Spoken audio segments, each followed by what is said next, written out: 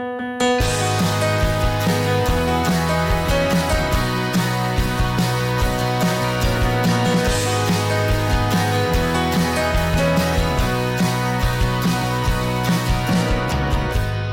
was a week where slim margins became even slimmer for Toronto FC. A week after being crowned Kings of the North, they fell even further south of the Eastern Conference playoff line with a draw against lowly San Jose Earthquakes. Meanwhile, the European season got underway in full with La Liga, Serie A, and the Bundesliga kicking off.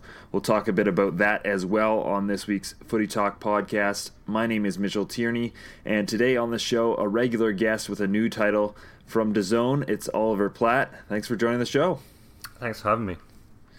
Yeah, so I guess right off the top, we'll get into some more personal stuff with yourself, moving on to DAZN from the TFC report. A pretty cool project. Obviously, this is something that very much excited me, and I think a lot of people in the media world when you decided to launch this site, basically premium Toronto FC website. You had a subscription base where you'd have people pay a monthly fee, something like The Athletic, but not quite, for a higher standard of Toronto FC coverage. And just before we got into this, as you kind of move on to a new chapter, I was just kind of curious, looking back, some of the things that you found out while experimenting with this project. And, I hope that, while you did move on and you're doing something new, and that's cool, that this isn't the last time someone tries something like this. So what did you kind of learn from this project?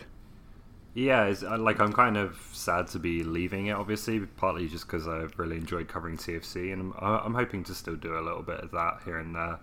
But obviously the full-time coverage comes to an end, and that's a little bit of disappointment, because I wanted to continue with this and see where it went for the rest of the season, but had a really good opportunity to join DAZN, as you said, so I decided to take that up. But it was good. It was definitely challenging at times. I think one of the things that people don't really see, people who are kind of consuming TFC coverage don't really see, is that I don't think there's anyone in that press box who just covers TFC as their job. They always have to, either have a job on the side, or they have to do different types of work for their publication they're working for, and there's no one who's really paid just to focus on TFC, and that includes some of the, the highest profile writers, and so it's definitely sometimes a bit of a labor of love. And the whole idea with the TFC report was that, trying to create a model whereby you potentially could cover the team full time as your main focus with no distractions. And we didn't get to that point, and there's lots of things I learned about, and lots of things I do differently, but I still believe that there is kind of new models emerging there that will allow people to hopefully put more of a spotlight on things that can be seen as a bit more niche in the broader landscape of Toronto sports. Yeah, for sure. And I do think that the site definitely augmented coverage of Toronto FC. I know I certainly learned a lot from it, and other people seem to as well. So I think that even though it's kind of a closing of a chapter, it's a good one, and it was like I said, I did learn a lot, and I think it was kind of a success in its own right. But now you are moving on to DAZN, and I know a lot of people listening to this do know what that is, but some others might not, and certainly they might want to learn that before this year's Champions League. So what is DAZN, and why should people be so excited about it? Yeah, so the easiest way to put it is it's Netflix for live sports, and it's launched in a few countries now. The biggest ones have been Germany and Japan, and it's in Canada now. It's in the US and Italy, just launched recently as well. And it's basically an attempt to, look into the future as far as sports broadcasting goes. So it's all online. You can get it on multiple platforms, your phone, tablets, smart TVs, Apple TV, and all of that kind of stuff. And yeah, it's live sports streamed. And the exciting thing about it in Canada for me is that, we have the NFL Sunday ticket package, which is a big thing. But apart from that, the main focus for us is on soccer. And we've got, this season we'll have the Champions League and Europa League will only be on DAZN. You won't see it anywhere else. We've got Serie A as well, and we're going to have a partnership with beIN Sports again, which means we'll get their La Liga and Ligue 1 coverage too. So, between Spain, Italy, France, and the Champions League, and also MLS Live as well, and a few other leagues, it's a really great package of soccer, I think. So, I'm really excited to see how it goes this season. Yeah, I was watching a Red Star Belgrade Champions League qualifier the other day and realized if it wasn't for a platform like this, I probably wouldn't have gone out of my way. I was watching it because Canadian men's national team goalkeeper Milan Borjan, of course, plays for Belgrade, and it was just kind of on. But yeah, it's cool stuff like that, and certainly going to be watching a lot more soccer and maybe some different soccer than what I'm used to this season as a result of DAZN. But now that the pandering's out of the way, I'm just kidding. But we're gonna jump into some Toronto FC talk. It seemed like a good stretch for Toronto FC for a while there, but it seems like stuff's kind of coming back down to earth. And I think I've accidentally labeled this result in San Jose as a loss several times across different social media platforms, which has gotten me into a bit of trouble. But it kind of did feel like a loss to draw against San Jose because of, if you look at the numbers, at least how little it does for their season. They basically don't really gain any ground as a result of it on the playoff race. And, you really do need 3 points at this stage if you're going to move up the table. 1 point doesn't do much. Yeah, it's looking pretty bleak, and like in some ways I think the game went as they would have hoped. Like they kind of rode out the first 50 minutes or an hour, got their subs on, Giovinco, obviously, Van der Wiel, got themselves in front, and then they were obviously hoping to see the game out, and the only real thing that went wrong there was Chris Wondolowski coming on and producing a great cameo off the bench to get the Earthquakes a point. Who else? Exactly. But, if you look obviously a bit deeper into how the game went, you can't really say that TFC deserved more than a point. San Jose in the first half and at the end of the game as well were a better team. So it's tough to really have many complaints, I think, about a 1-1 tie. Against a team with a bit more quality, it probably could have been worse based on the way that first half went. Yeah, certainly. And you mentioned the substitutions and the big players coming off the bench, and I think certainly for me there was a lot of surprise when I looked at the roster, and I knew right away that Altidore and Mavinga wouldn't be starting because of suspension, so the TFC roster was going to look a little bit shorthanded, but there was also no Giovinco, Vasquez, Van der Wiel, or Drew Moore in the starting lineup, which was very surprising for me as well. It just seemed like a callback to one of those very injured Toronto FC sides, which is what kind of we were hoping not to see down the stretch if they were going to make a playoff push. So why do you think Greg Vanney started that lineup, and do you think he made a mistake with that 11, considering maybe he underestimated San Jose a little bit? I think it was probably a health thing again. Moore obviously is coming back and hasn't got through 90 minutes yet, so I think the idea would be to build him up ahead of this weekend's game, and then I imagine he'll start. Giovinco has something in his hamstring, I think it is, or it might be groin, it's a muscle anyway, that he was kind of battling, and so they're managing his minutes a little bit and trying to make sure they don't injure him.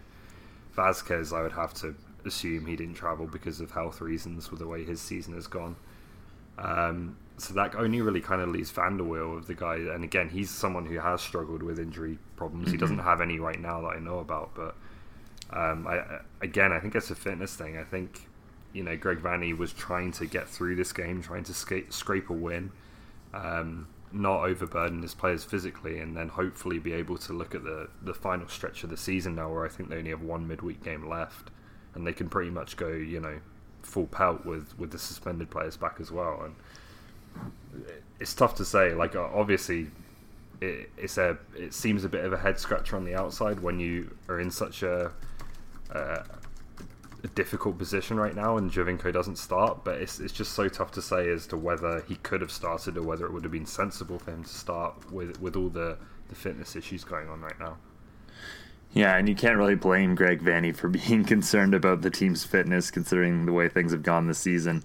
Yeah. I know I saw in training Sebastian Giovinco, after they had kind of a 10-hour delay in the San Jose airport as a result of plane failure. He said even the plane got hurt. So the players are very aware of how injuries have affected their season to date.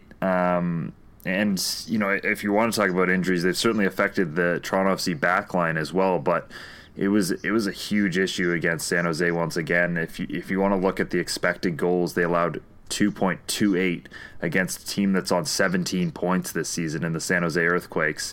So, like you said, saying they deserved a result in this one certainly isn't the case, considering they only got 1.4 themselves, and I think only had one direct shot on target during this game. But at the back, especially in that first half, they looked incredibly shaky, and it continues to kind of be a theme as we've seen the offense pick it up a little bit ever since Josie Altidore returned, and they've been able to score some big goals. But in all year, they haven't been like a terrible offense, but the defense it just continues to have issues. Yeah, I look at that back line and I just think like 3 of those 4 players are backups. Like they're solid backups. There's nothing wrong with having them in your squad, but Hernandez, Haglund, and Morgan probably aren't going to be starters for you when everyone's. Well, they're certainly not going to be starters when everyone's healthy for a top team in the league. And to win consistently away from home, even against the worst teams in the league, you need to be a top team, and you just can't get results with that kind of back line. With Justin Morio out of position as well on a consistent basis. But, the big issue for me right now is that Alex Bono is just not in form. And it's difficult to criticise him too much because he was really good in the first half and kind of kept the game level. But there's just been too many costly errors from him lately, and it's kind of undoing any good work he does do, which we know he can do. He's a very talented goalkeeper, but there just seems to be lapses in concentration right now with him. Yeah, I've been kind of on that too recently, especially kind of ever since that New York Red Bulls game on July 1st when Toronto had so many chances in that game, and they lost 1-0 on an Alex Bono error, and obviously it wasn't his fault it wasn't fully his fault because his team didn't score at the other end. But if you look at his numbers, his goals minus expected goals against are not great. In fact, they're some of the worst in the league. So it's pretty clear that he hasn't been nearly as good as he was last season. The issue for Toronto FC, of course, is if you look at those numbers as well, and you don't want to use one catch-all stat for goalkeepers, but if you look at the numbers, Clint Irwin's actually been a little bit worse. So it doesn't seem like a great situation for them there right now. No, and like I think Irwin is fine as a backup as many of these players are, but I think he may not make as many errors, but I also don't think he'll make you as many saves, and maybe the ones he lets in are just a little bit less glaring, but he's still allowing goals. So yeah, it's a tough situation. I don't necessarily think I drop Alex Bono. I think he's become, he's still young, but he's risen to the point where he is one of the core players that you need to be performing if you're going to have the season you want to have. And I think he'll be as disappointed as anyone that through this summer stretch there's been probably 3 or 4 errors now that you can recall pretty easily. Yeah, and it's probably a bit of having a backline that's not fully secure in their goalkeeper right now, and a goalkeeper who can't be fully secure in his backline. I mean, those little plays where you feel like you have to overcompensate probably don't feel great for the team right now. So I'd imagine we might continue to see some cracks in the future. But one positive from this game was the play of Lucas Hansen, who's their new signing. He's talked to the media for the first time this week, said he wants to stay here with the club and he's trying to prove himself.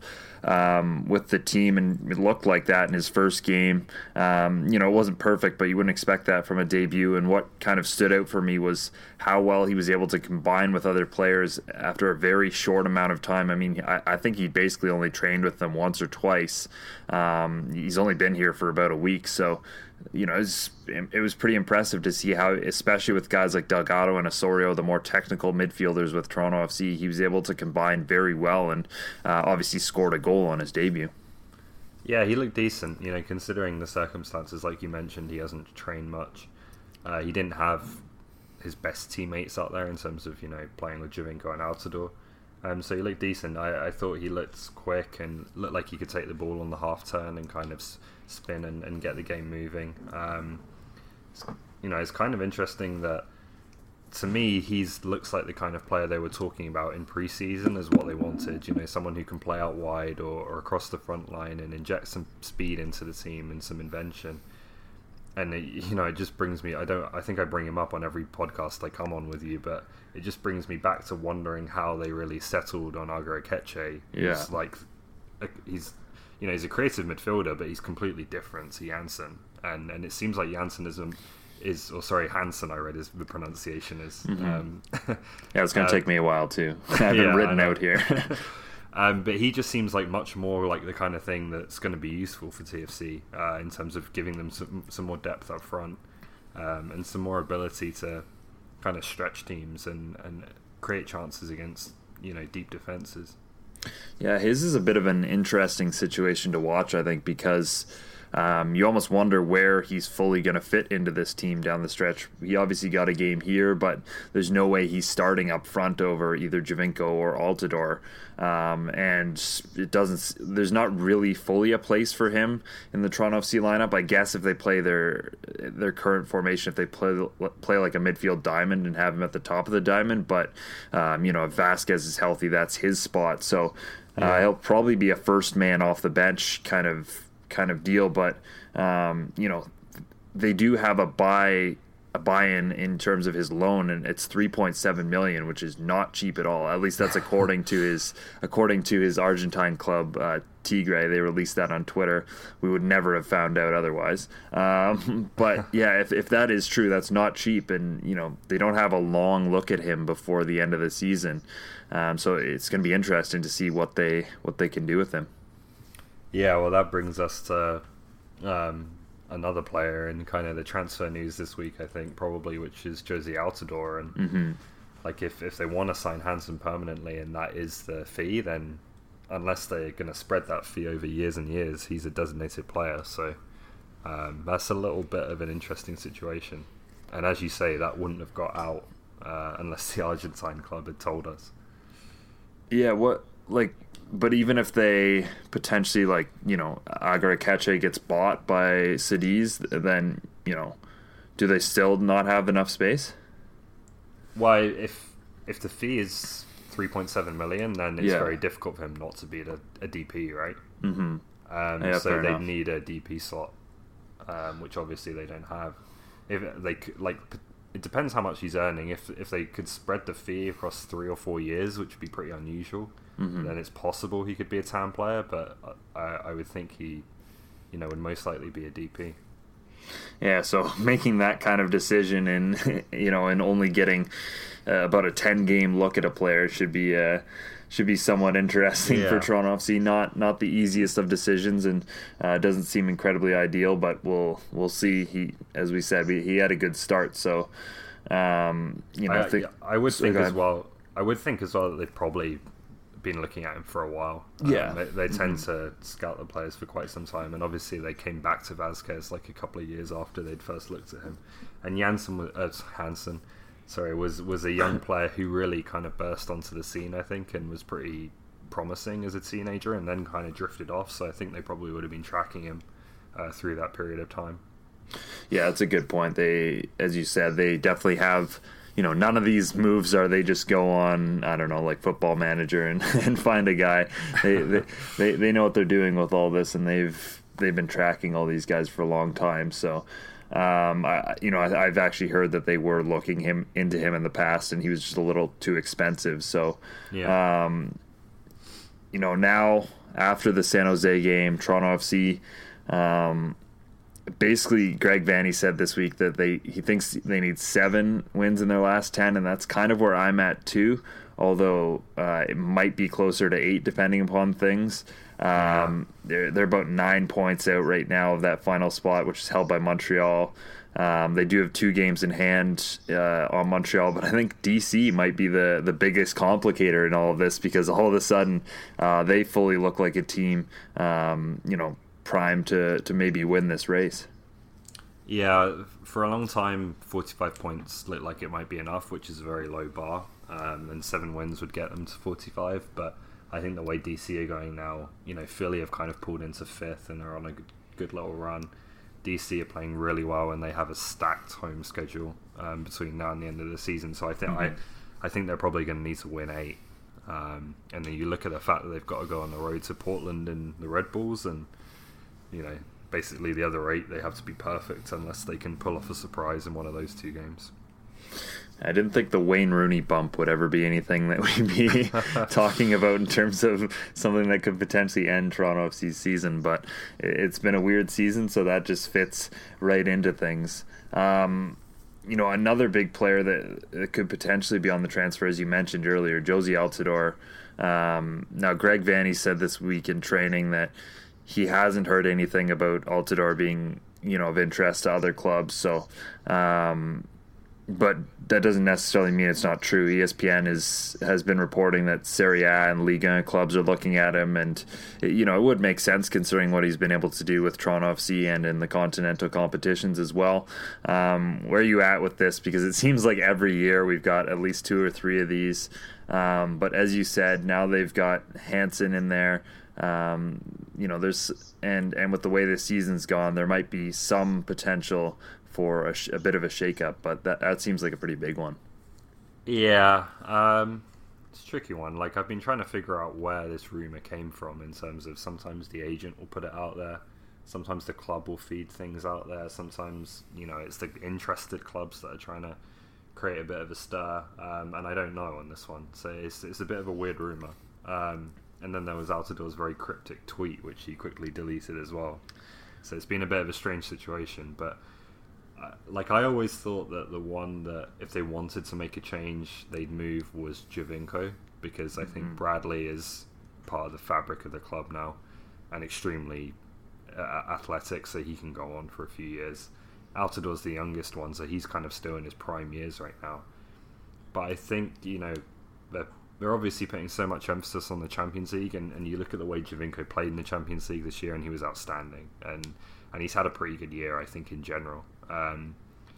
Altidore, on the other hand, he was carrying an injury, but I think he tends to maybe come into seasons a bit slower and takes a bit more time to get up to speed sometimes. And so if they were going to make a change with a view to helping themselves in the Champions League, and they were going to make a DP change, it would probably be Altidore that would be the one that would be most likely to go. But that's just me speculating. I still would be very, very surprised to see them move Jozy Altidore, and I think Greg Vanney's comments kind of reflected that. But yeah, it will be interesting to see, for a number of reasons, how much change we kind of see in the off season, given they're probably not going to make this playoffs, and they have a little bit of a window to potentially do some business and make sure this team doesn't start growing old together and getting a little bit past its prime. Well, especially since Altidore seems like such an irreplaceable piece, and that we've certainly seen that this season, in terms of they've always tried to do it on a budget version, but they've tried guys like Ben Spencer, Jordan Hamilton, they've tried to have guys play his kind of role, and nobody's ever been able to do it even close to what Jozy Altidore has been able to do, and they haven't been able to find a formation or a system without him that's really been all that successful, because quite frankly they can't give Seba enough space in that system. So in that regard, it seems like this would be a bit of a step backwards if they got rid of him. Although obviously, if they did have more money to play with, then maybe they could try something different. But we know what Jozy Altidore can do with this league versus the potential of bringing someone else in.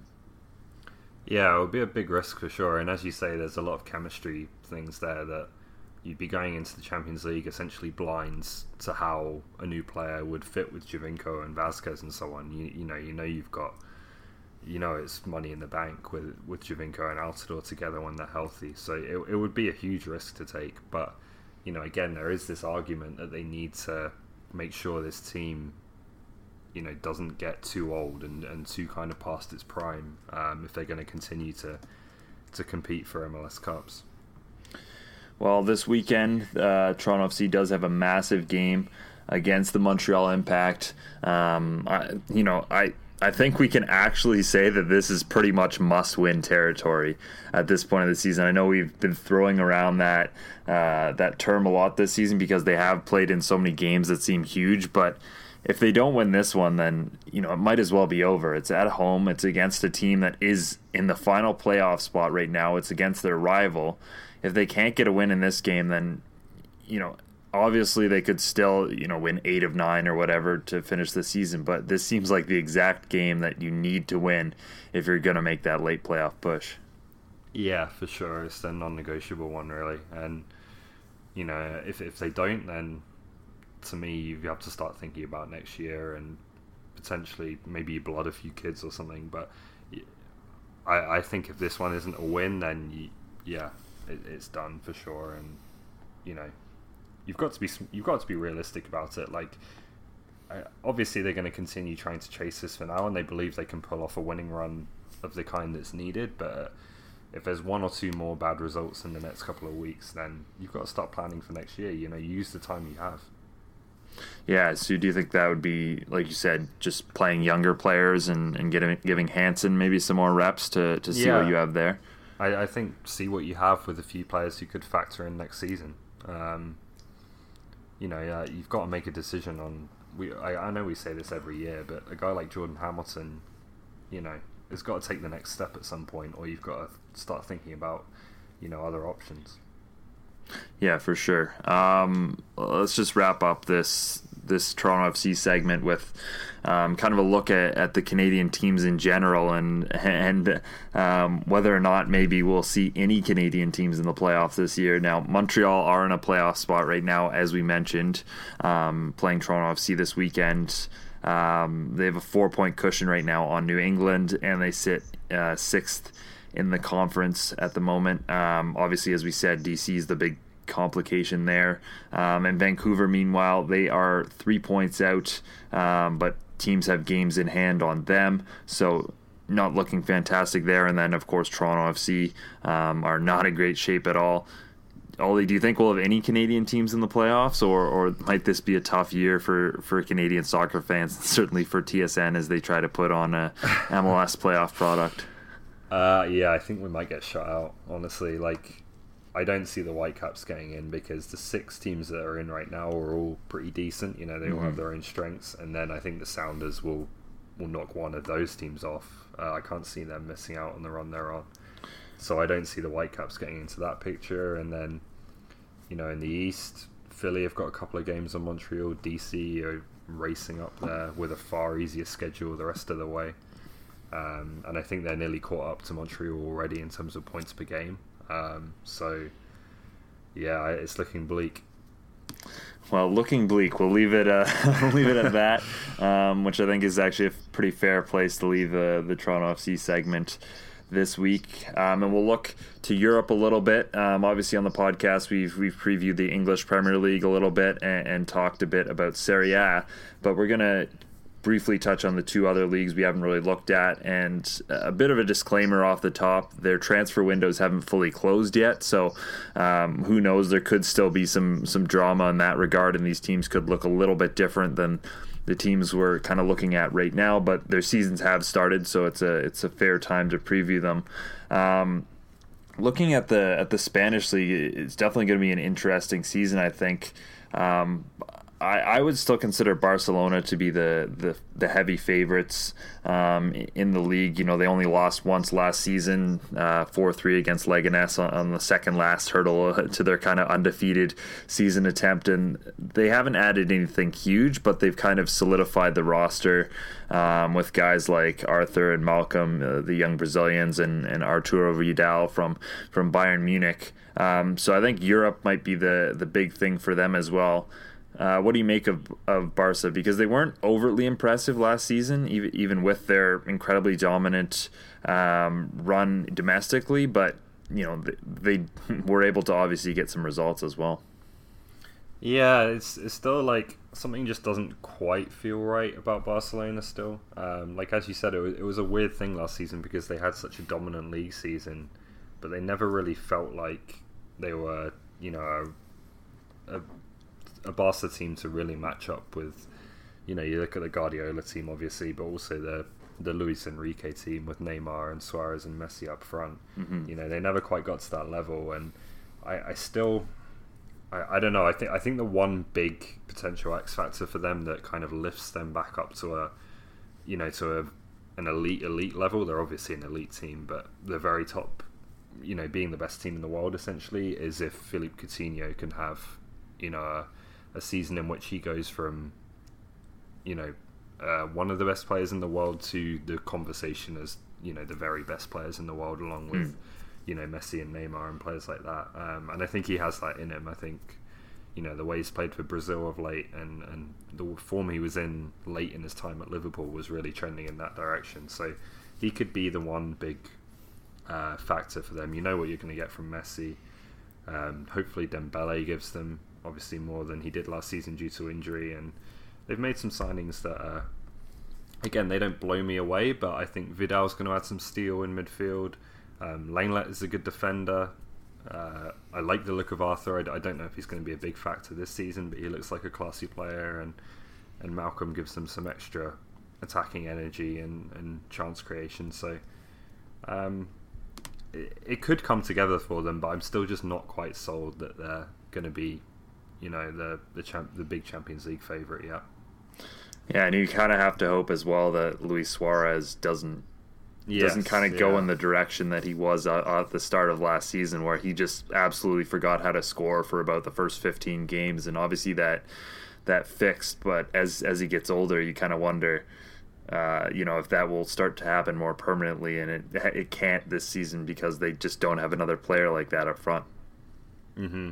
Yeah, he I think it's been difficult for him because of the way that, you know, Dembele has come in and they want to get Messi through the middle of the pitch, and so that pushes Suarez out wide a little bit, and it's just not really been an ideal situation for him. But you know, yeah, I get it. And he's another one who has to be, you know, top class for them, and he had a great World Cup, so it's still there. I think they just maybe need to cater to him a little bit more. Fair enough. And speaking of interesting seasons, you know, Barca's main rival, Real, they're kind of entering a new era, losing one of the two titans of La Liga, if you want to call him that, Cristiano Ronaldo, who's left for Juve. They've been linked to basically like every other young star on the planet during this transfer window. You've been hearing Mbappe rumors, there's been all the Neymar rumors, and then the Eden Hazard rumors. Well, they've only really ended up with the one guy from Chelsea, and that's Thibaut Courtois. You know, which I always feel like Keylor Navas gets a bit of a rough run of things. I feel like he's a much better keeper. I haven't really looked into the numbers, but just from what I've seen from him, he seems like a much better keeper than he always gets credit for. But anyway, they brought in Courtois, who's, you know, obviously had a fantastic World Cup for Belgium. But, you know, could this be the year maybe where things start to fall off a little bit? I mean, they had a pretty poor domestic season, and it was only really saved by the fact that they got pretty lucky in some Champions League games, specifically against Bayern, but even maybe a bit against Juve as well. So, you know, could this be the time where what's been the most dominant team in the world the past couple seasons kind of falls off a little bit?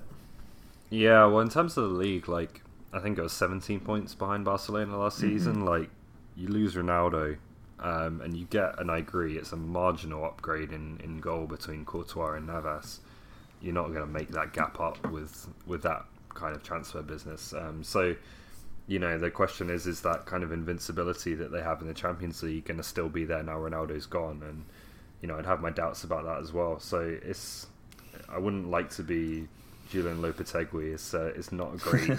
It's not the easiest job to go into at all. I think there's a lot of young talent there that they've brought in some young players this summer. They've got some young players like Asensio and so on already in the squad. So I think there's a good future there, and obviously there will eventually be another maybe an Eden Hazard or someone like that. But I just think the way that PSG have gone after Neymar and Mbappe has just really jammed up the market, because now that's the going rate for any very promising young player is 100 million plus. And Madrid or Barcelona paid it for Dembele last summer, and for Coutinho as well. I don't think they're going to pay those fees forever.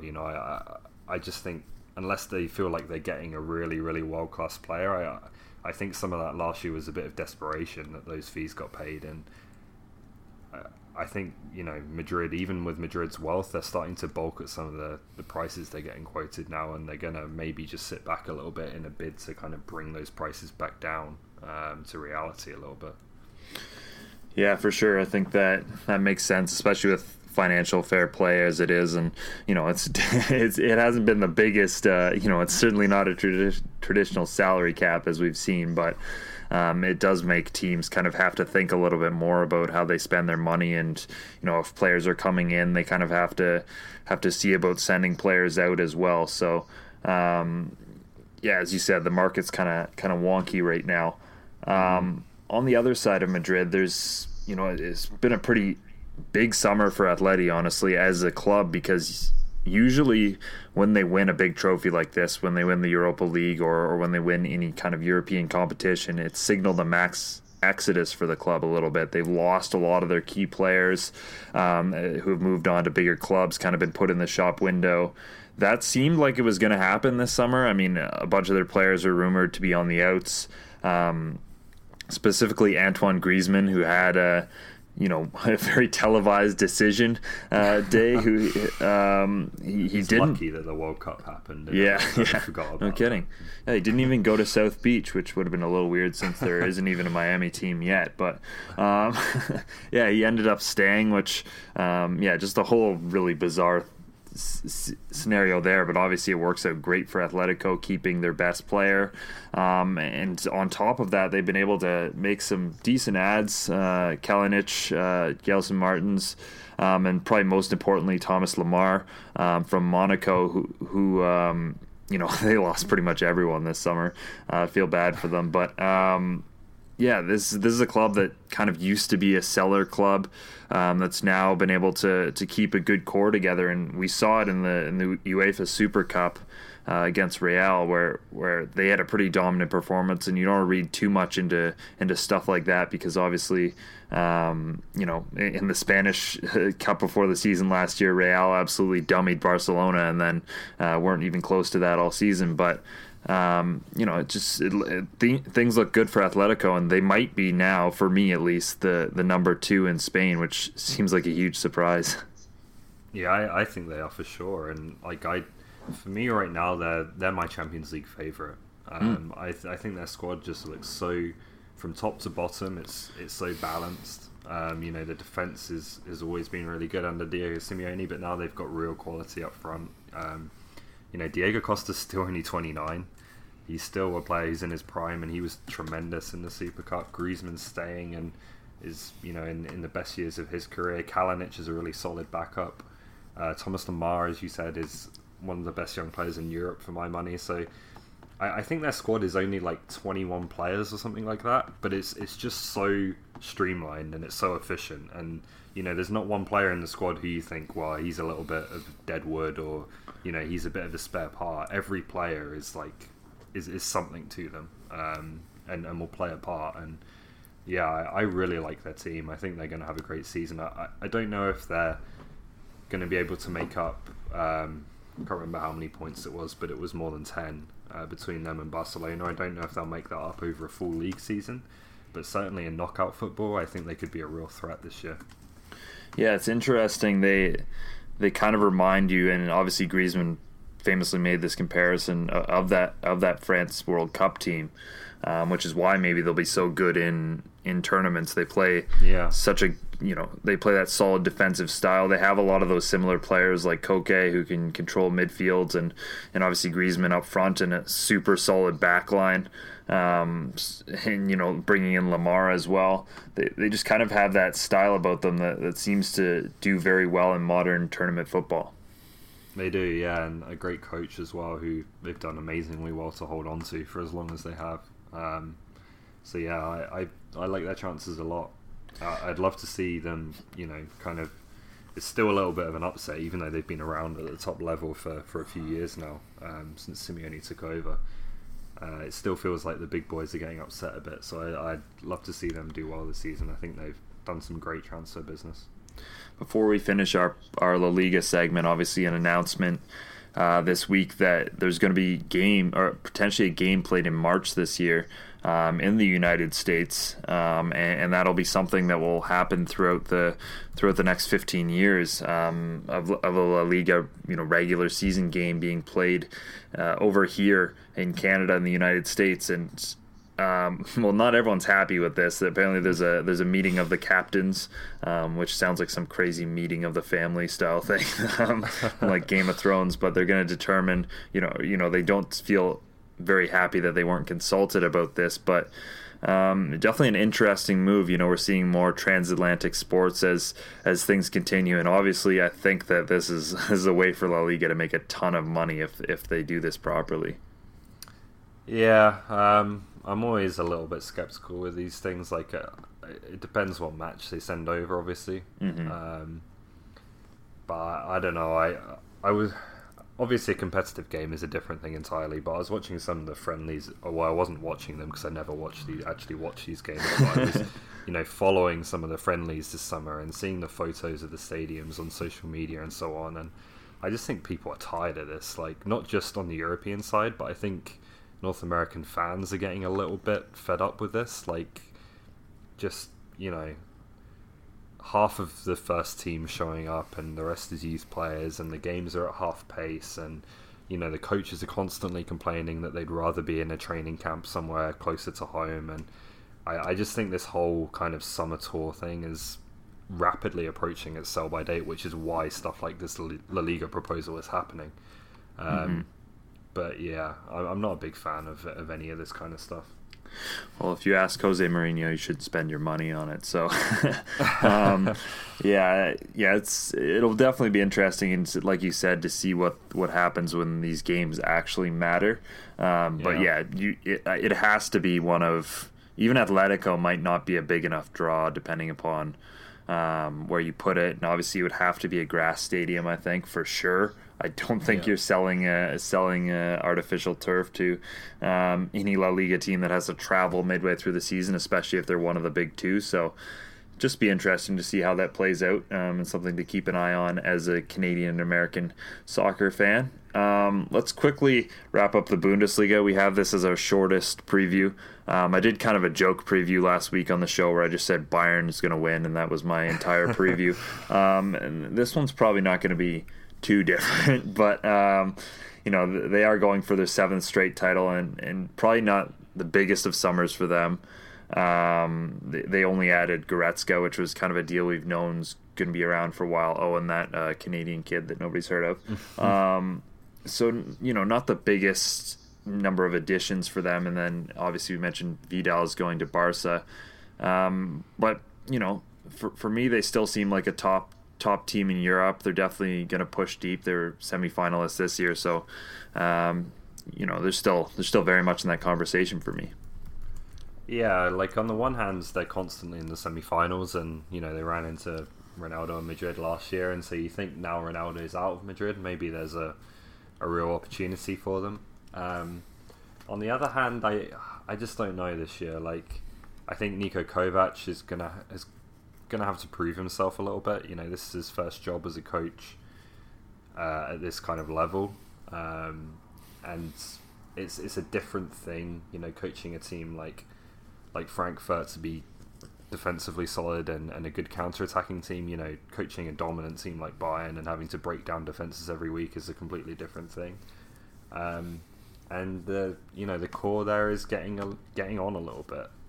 You know, this team has really been built around Ribery and Robben and what they do on the wings, and they're not the youngest anymore. So I think it'll be an interesting year for Bayern. You know, on the one hand, you could have a really experienced, really well-rounded team that, again, if no one's really outstanding in Europe this season, you could see them kind of surviving, much like France did in the World Cup, and going all the way.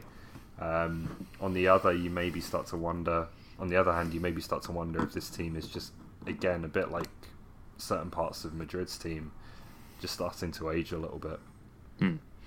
And you know, is there really anyone you can see pushing them? Who else are you kind of watching? Because overall, there just wasn't very much money spent in the Bundesliga this year. I think they something like just over 400 million euros, which compared to, you know, the Premier League and La Liga is peanuts. Even Serie A this year with the Ronaldo transfer, there was a whole bunch of money being spent there. So it just doesn't seem like anyone's really putting the gears to them. I know basically I've heard teams there say, you know, the only way we're going to have the Bundesliga is going to be competitive in the near future is if we have something like like a playoffs. So interesting times there for sure, because at least in Italy, where we've seen Juve dominate for a while, it seems like there's a bit of a race.